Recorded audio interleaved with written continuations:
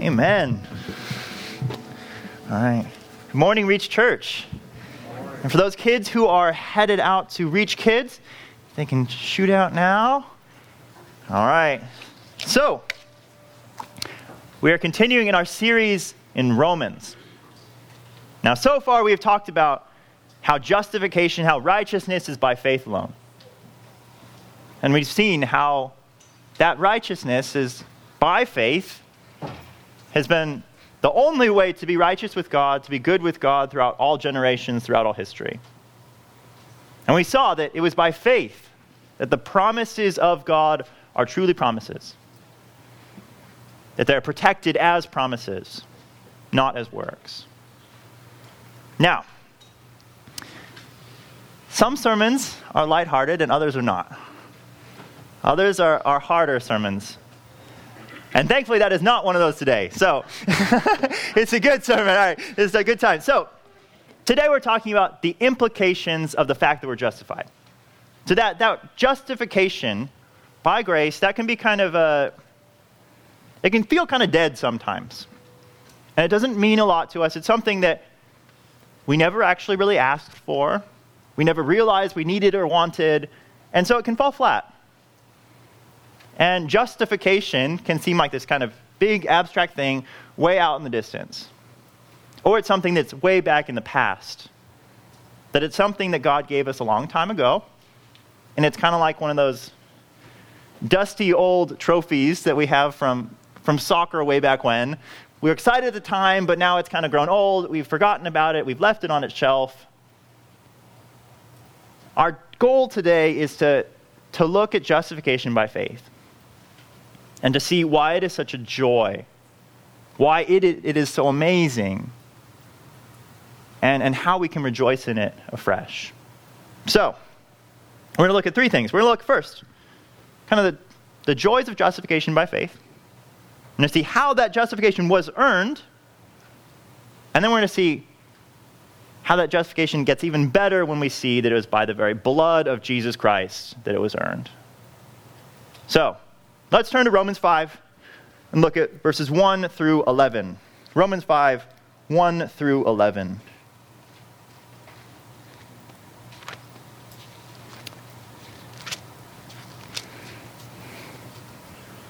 Romans 5, 1 through 11.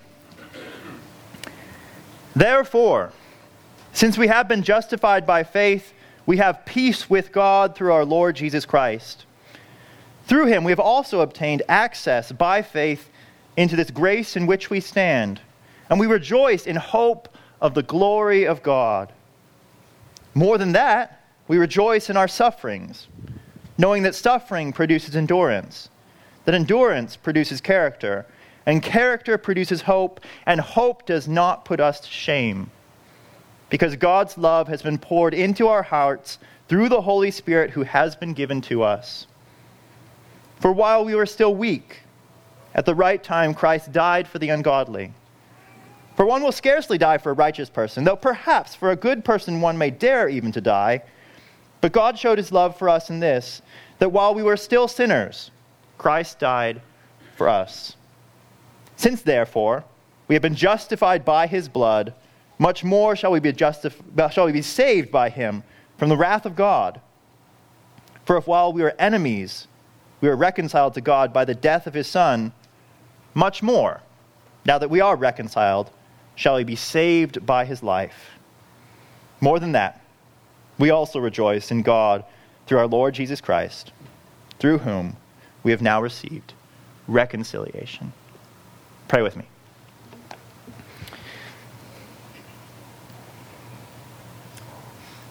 Father, you are great. You are our glorious God. We long to be with you in the heavens, to be with you in your dwelling place. And Father, I ask that the joys and the glories of the gospel might not be lost on us, that they may not be lost in abstract concepts or big words, but that we would have a true idea of the joy that you have bestowed upon us. Would you help us to rejoice? Would you help us to enjoy the salvation we have found in you? I pray this in Christ's name. Amen. All right. So, first we're going to look at the joys of our justification by faith. And Paul, he gives us three main things to rejoice in. He gives us peace, access, and the hope of the glory of God. We're starting with peace. Verse 5. Therefore, since we have been justified by faith, we have peace with God through our Lord Jesus Christ. Peace. All right, now, peace is meaningless unless we recognize where we stood before with God. That we need peace with God because we were at war with God. We were at war with God. That in our hearts, because of sin, we hated the kingdom of God. And if you have looked deep into your heart, you can see that you have hated. That when the light comes, that we have shied away from it. That before our salvation, we heard talk of God. We talked about the work of God and saw people who loved God, and we rolled our eyes and we avoided it. We moved away. That is the state of all of us. That in our sin, we sinners love the darkness. And that God, when he came with his glory and with his light, we moved away. And we, in our sin, we perpetuated the darkness.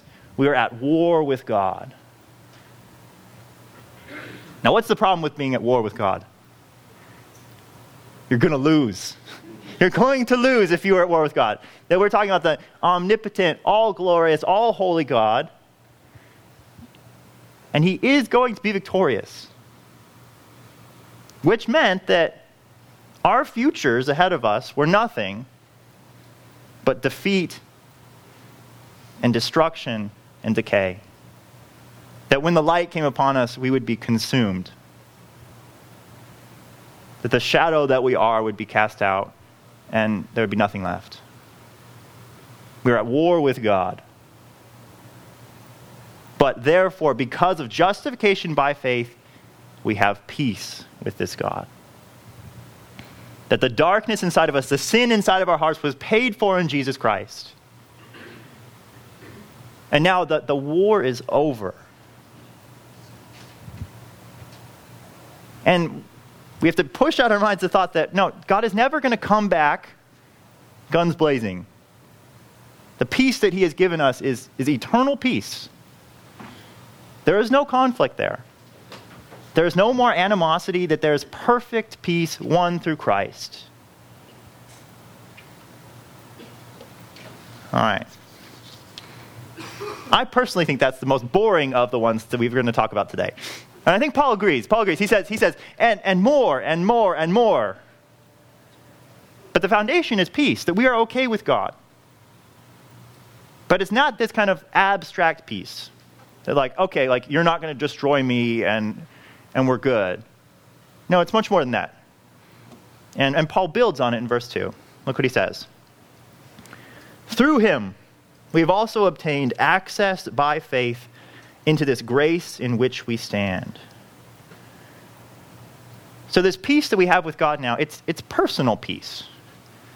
It's not just peace with the government. It's peace with God himself. And therefore we have access. Now that word access could be translated a few different ways. It's an introduction, an entrance. So we have VIP passes to the grace of God. That's what justification has given us. And now see what grace looks like here. So oftentimes grace in Scripture, it looks like something that it's a gift. It's something that you're given and you kind of hold on to. That's not what we see in this passage. It's this grace in which we stand. The justification by faith is an entrance into a kingdom, into a world of nothing but grace. A kingdom of grace. We think of it like, I think of it like the Lion, the Witch, and the Wardrobe. So there's this magical wardrobe, and you enter into this new magical kingdom. That's what Paul is saying justification is. It's an entrance into this kingdom where grace reigns, where everything is a gift, where everything is a blessing from God. And then we have access through Christ. Now, what does that mean? To have access to grace. I think throughout Scripture, there's a couple ways that this is fleshed out. The first of which is you have access to the God of grace. That you can enter now into the throne room. And you enter into the throne room not of just this vague, omnipotent God, but of your Father. And you can ask him in the kingdom of grace for grace in times of need.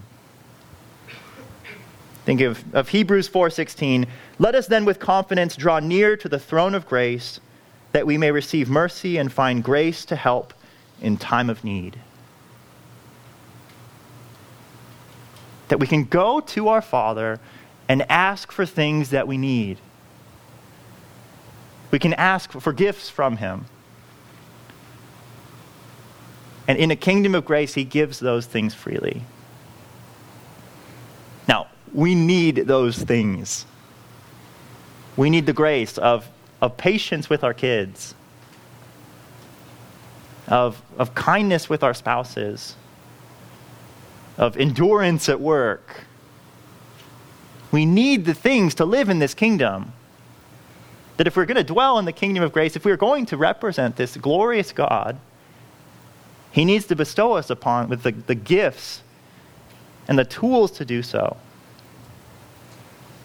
Paul's pleading with the people, go into the realm of grace.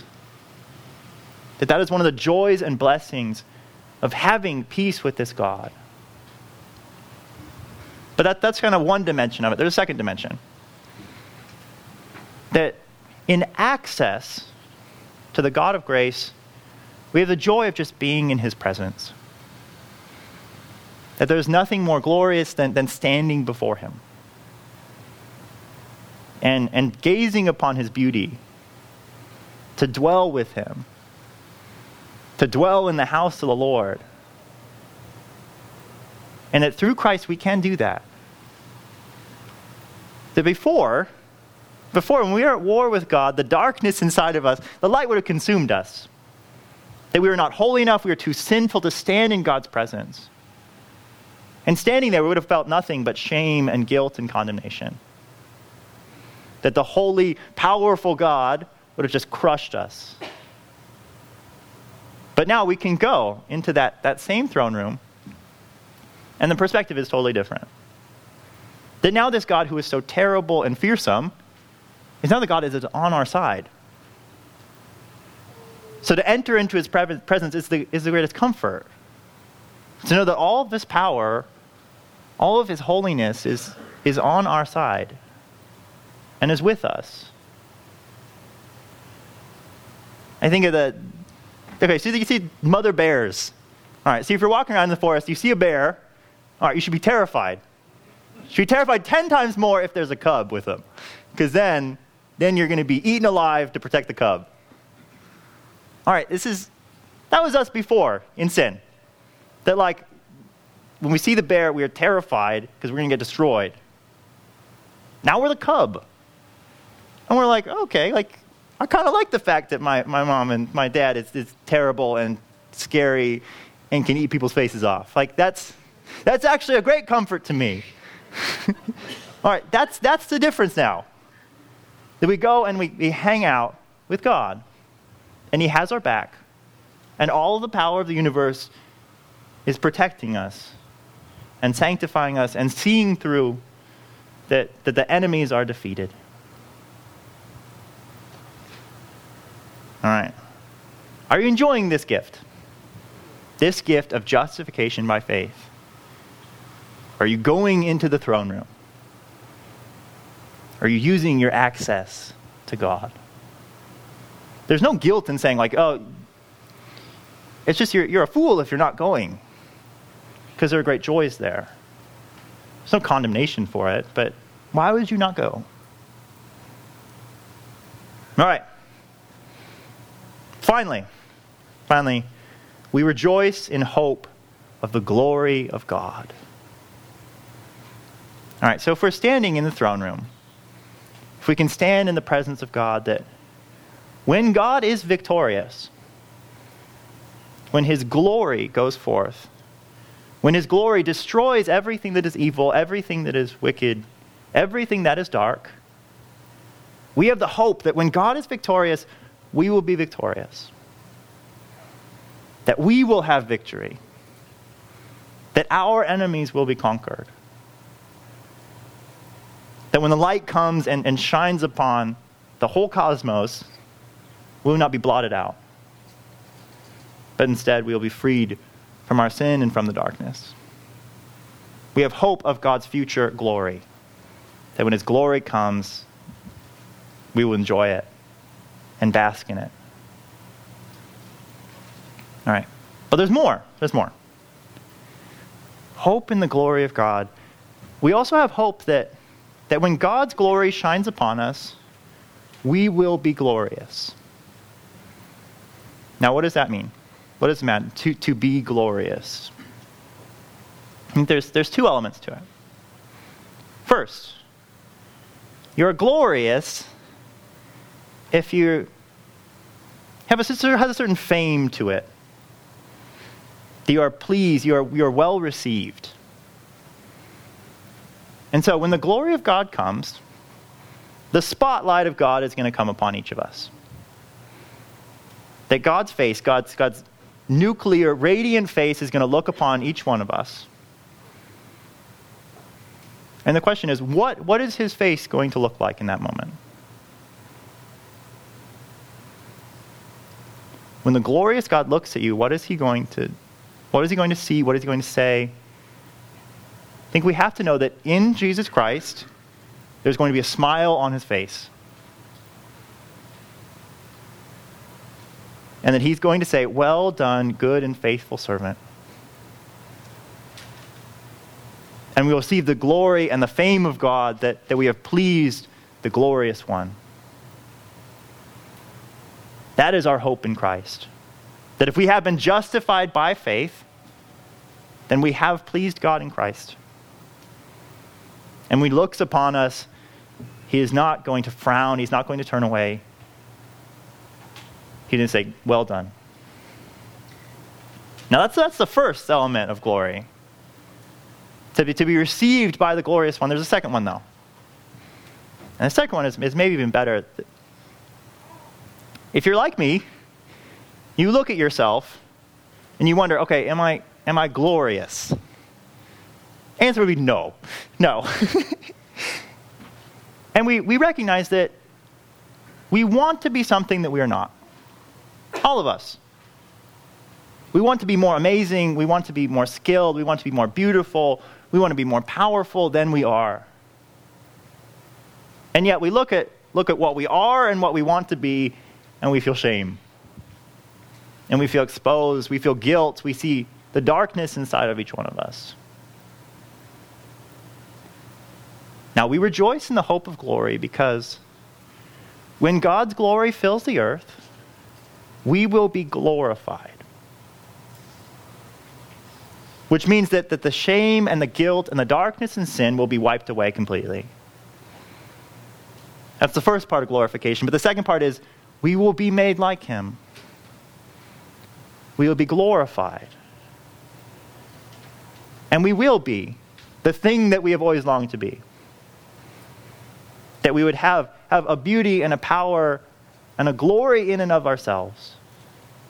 That we would shine with God. We'd be radiant stars alongside of him. The justification by Christ, by faith, gives us hope in the glory of God. All right. Now, that's kind of future looking. And we long for that. But then Paul takes it one more step. One more step. Not only that, Verse 3, we rejoice in our sufferings. We rejoice in our sufferings, knowing that suffering produces endurance. Endurance produces character, and character produces hope. And hope does not put us to shame, because God's love has been poured into our hearts through the Holy Spirit who's been given to us. Now, what Paul is saying here is that already, right here and now, God is transforming us. He is changing us. He is working us towards that path to glorification. That's what sanctification is. It's moving towards glory.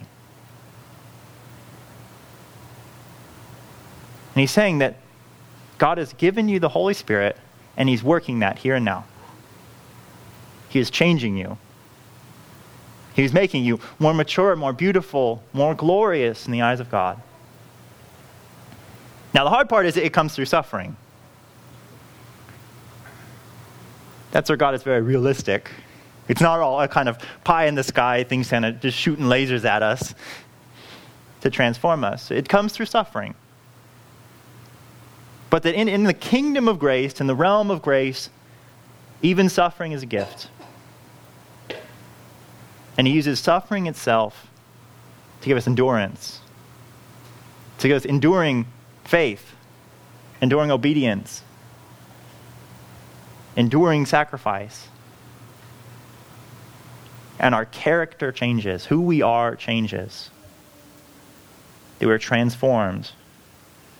And we start to see that our character is actually reflecting the character of God. That there's hope. Hope that what the Holy Spirit has begun, he will carry to completion. That we will reach that glory that is promised. And we're reaching it day by day.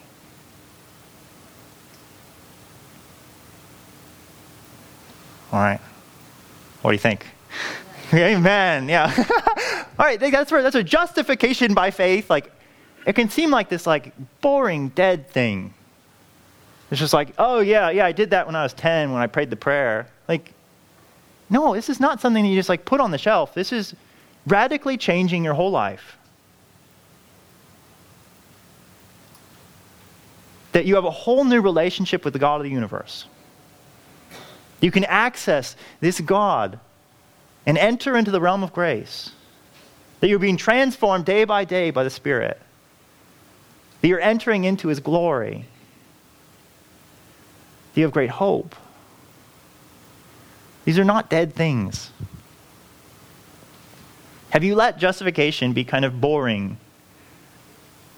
or ho-hum or lifeless? No, there are glorious, amazing, unfathomable blessings here. And Paul's pleading that you would see them.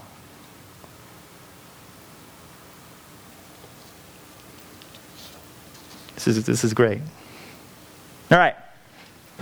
So now that we're at the heights, Paul then takes us back and he asks us and reminds us, now, how were all of these glorious things won for you? Verse 6. How did this come about?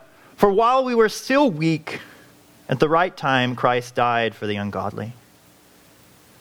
That all of this happened through Christ, because Jesus Christ died before any of this, before we had any glory in ourselves, when we were still enemies of his, when we were still nothing but darkness. Christ died for the ungodly. And then he goes on, he starts to kind of explain what is hopefully obvious to all of us. Verse 7. For one will scarcely die for a righteous person, though perhaps for a good person one would even dare to die. All right, he's just making the simple case that you don't see people dying for people very often. And if you do, it's because the firefighter is dying for the innocent child who is good, who is righteous. Now we think of Oprah. All right, think of the Oprah show. All right, so who gets a new car on Oprah? All right. So the person who gets a new car, all right, it's like that single mom who has adopted 10 special needs kids and like is this saint, and she's destitute, but like all she ever says is that like she's been so blessed and she's the richest woman in the world. And then after all that, they hear, oh, and someone stole my giant van. My giant Umberger Garber van was stolen. And everyone's like, oh no. All right. And it's all built up. Like, look at this person.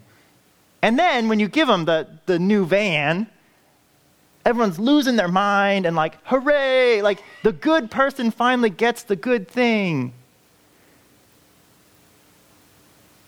We love that.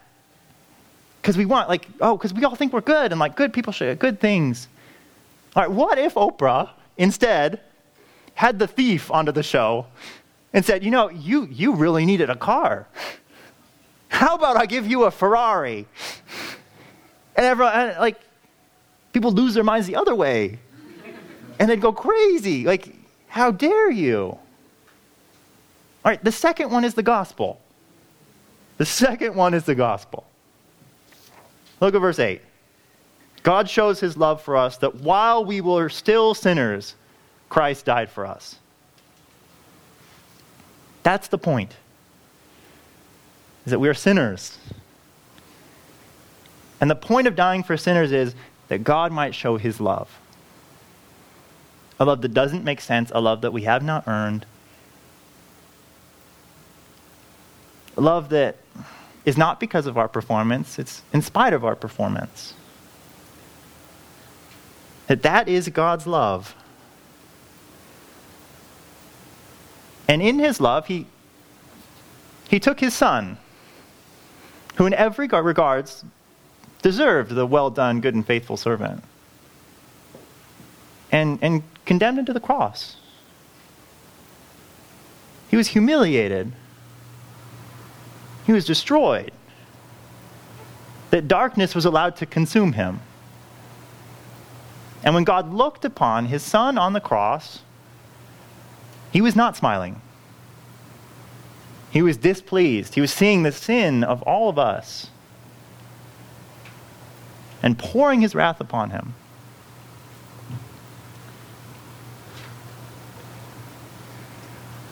Now that is how our salvation, this is justification by faith. This is how all of those glorious things were earned. And then Paul comes back and he says, okay, with that kind of in the background, let's kind of go through another round of praise. And look at verse 9. Since therefore we have now been justified by his blood. Now what did verse 1 say? Verse 1 was reminding us, no, we are justified by faith. But Paul increases it and he says, no, it's not just this kind of vague out there faith. It's you have been justified. You've been made right with God because of the blood of Jesus, the death of Jesus, the humiliation of Jesus. That is where your faith lies and what Jesus Christ has done. And then he starts to draw out implications of that. Since, therefore, we have now been justified by his blood, much more shall we be saved by him from the wrath of God. Now he's saying if God was willing to sacrifice his own son, he will surely save you. He will surely see you to the end. He's not going to waste the sacrifice. There's no room for doubt. He will save. And then he takes it one step further, verse 10. For if while we are enemies, we are reconciled to God by the death of his Son, much more, now that we are reconciled, shall we be saved by his life. That all of this amazing stuff was earned by the death of Jesus, while we were still sinners. And now, if that was so great, What does that mean if we are now reconciled and Jesus Christ didn't just die, he was raised from the dead? If Jesus' death did so much, what is his life going to do for us? Because our Savior is not dead. He's alive. And his death was only half of the work that he did. That he rose from the dead. And if a dead Savior did all of these glorious things, what is a living Savior going to do? That is Paul's question. And we remember that our Savior has already been glorified. But he is already standing in the heavenly throne room with access to God. He has already been received as the well done, good and faithful servant. He has already been gloriously transformed. Revelation talks about how his eyes were like fire, that his skin was like burnished bronze, that his face radiated like the sun, his voice was like many waters. This is our glorified Savior. And the fact that our Savior is glorified is a guarantee that we will be glorified too. That we who are in Christ will be with Christ and will be like Christ. And we are merely experiencing a taste of the glories that are before us and the blessings that are before us. That most of our lives are focused on the death of Christ, but there's the glories of Christ ahead. And that's where Paul kind of takes it full circle. Verse 11. More than that, we also rejoice in God through our Lord Jesus Christ, through whom we have now received reconciliation. He comes back and says, this reconciliation thing, this justification by faith, are you able to rejoice in it now? Are you able to give glory to God? To delight in God? To bask in the glory and goodness and love of God? Are you able to today? Are you overwhelmed with the blessings of God in Jesus Christ? The things he has lavished upon us. And that in Christ are promises. These are promises in Christ because Christ has already done them and we are in Christ.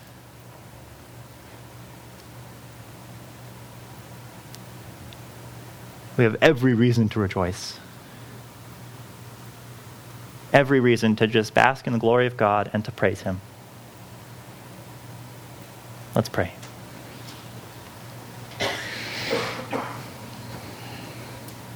We rejoice in you, Father. Thank you that we can come before your throne. Thank you that we can dwell in the kingdom of grace with you. That even suffering is a gift from your hands. And Father, you are using it to bring us from one glory to the next. You are building in us hope of the glory that is already won in Christ. Father, we ask that you would give us perseverance and joy and hope. We thank you for Jesus Christ. We thank you for the gift of the Spirit, that he is sanctifying us and changing us day by day. Father, these are things that are too glorious to be grasped. And Father, I ask you would protect us from doubt. Protect us from killing these things with works or with performance, but that you would receive these things as sinners. Sinners we were, and sinners we are, but sinners we will no longer be in the glorious place that you have for us. So, Father, give us great joy. We pray this in Christ's name. Amen.